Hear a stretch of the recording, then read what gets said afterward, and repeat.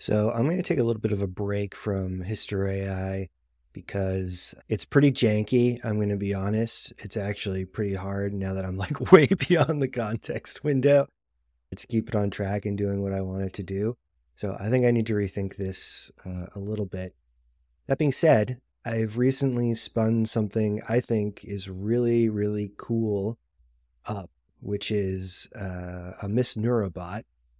So for those of you who don't know, typically on Mondays, I'll post a blog that has something to do with AI to learn about in an accessible way.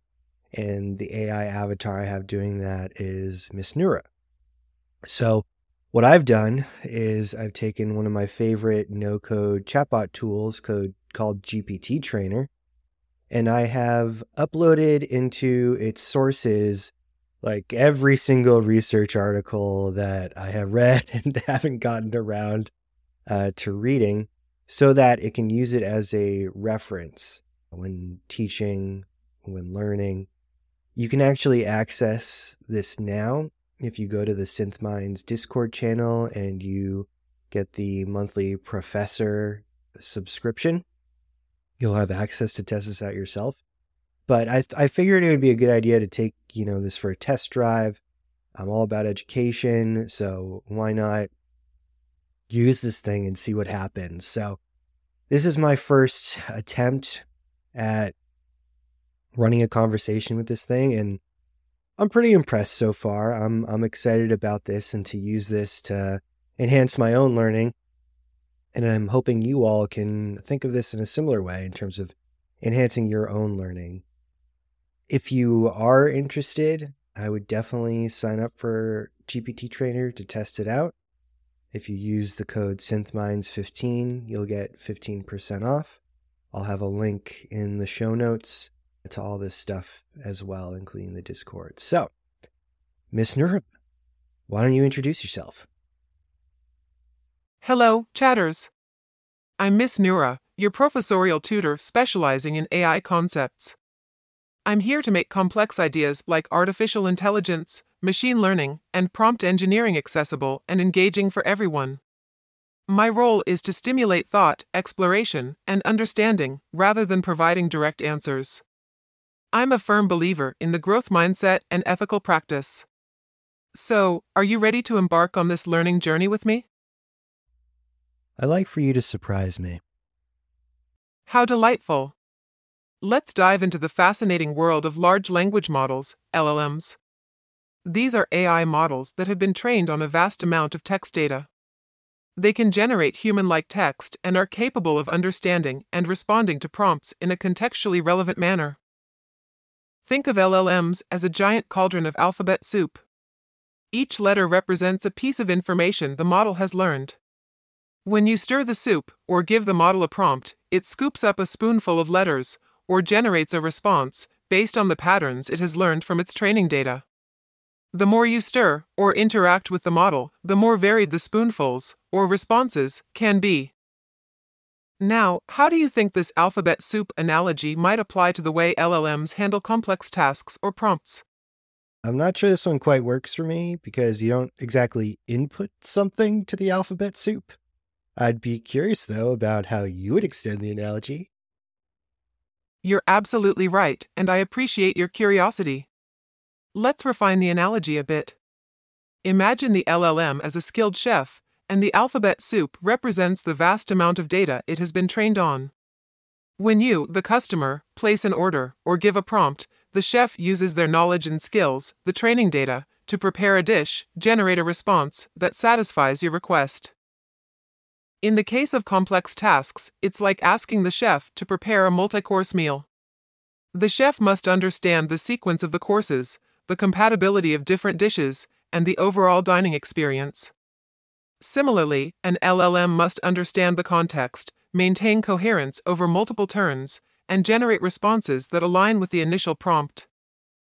Now, can you think of a situation where this refined analogy might be applicable in real-world AI applications? What about in actually cooking? So giving an LLM your ingredients and what you're in the mood for or not in the mood for, and it coming up with some fun things to cook. Absolutely, you've hit the nail on the head. This is a perfect example of how LLMs can be used. In fact, there's an AI app idea called Cook Genius that does exactly this. Users input their available ingredients, dietary restrictions, cuisine preferences, and cooking skills. The app then uses an LLM to generate a variety of meal options based on these inputs. This is similar to the recipe pattern in prompt engineering, where the LLM is given a goal, the dish to be made, and some constraints, the available ingredients and user preferences. The LLM then generates a sequence of steps, the recipe, to achieve the goal. Now, can you think of any potential challenges or limitations that might arise when using an LLM in this way? Well, definitely user error. So if you don't give it your allergies or enough context, it might give you something you're not interested in. It also might just make something up, hallucinate. So when you go to cook the thing yourself, it might come out terribly. Excellent observations.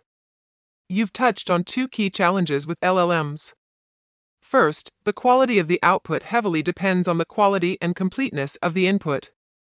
If a user forgets to mention an allergy or a dietary restriction, the model might suggest a recipe that isn't suitable for them. Second, LLMs can indeed hallucinate or generate information that isn't based on their training data. This is like our chef adding a dash of an ingredient that wasn't in the original recipe. Sometimes, this might result in a delightful surprise, but other times, it could lead to a culinary disaster. These challenges highlight the importance of using LLMs responsibly and understanding their limitations. Now, how do you think we could mitigate these challenges to improve the user experience?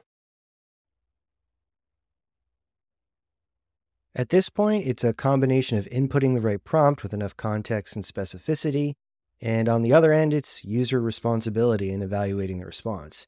There needs to be a lot of education here since it's easy to just blindly trust the LLM, since it's right, 90% of the time.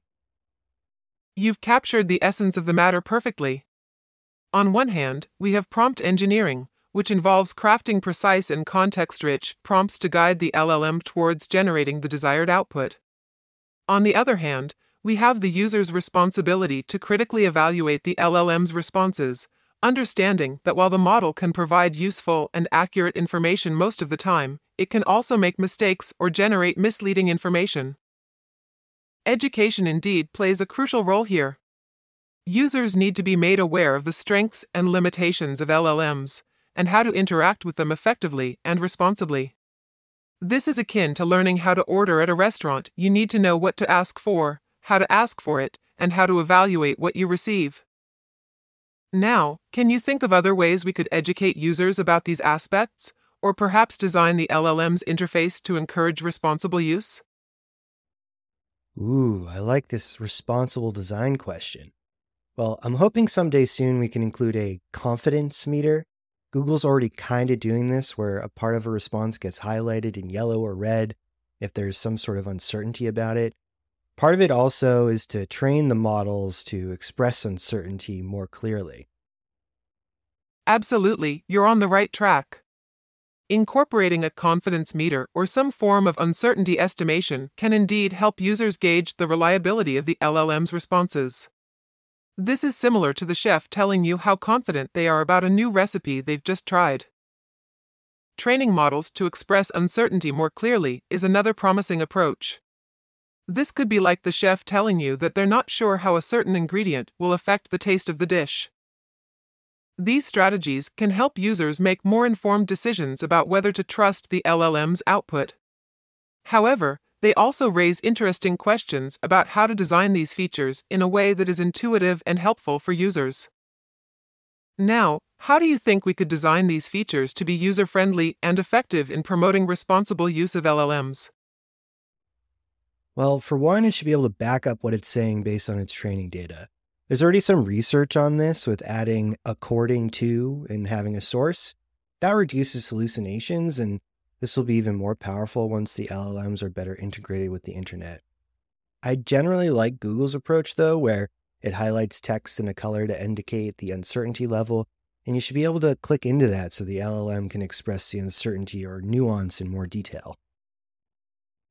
You've brought up some excellent points.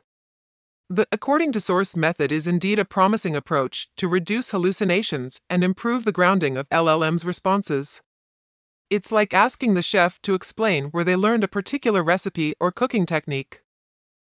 The idea of integrating LLMs with the internet is akin to giving the chef access to a global library of recipes. This could significantly enhance the variety and accuracy of the dishes they can prepare. Your suggestion of using color-coded text to indicate uncertainty, with the option to click for more details, is a great example of user-friendly design. It provides users with a quick visual cue about the reliability of the information, while also allowing them to delve deeper if they wish. Now, can you think of any potential challenges or considerations that might arise when implementing these features?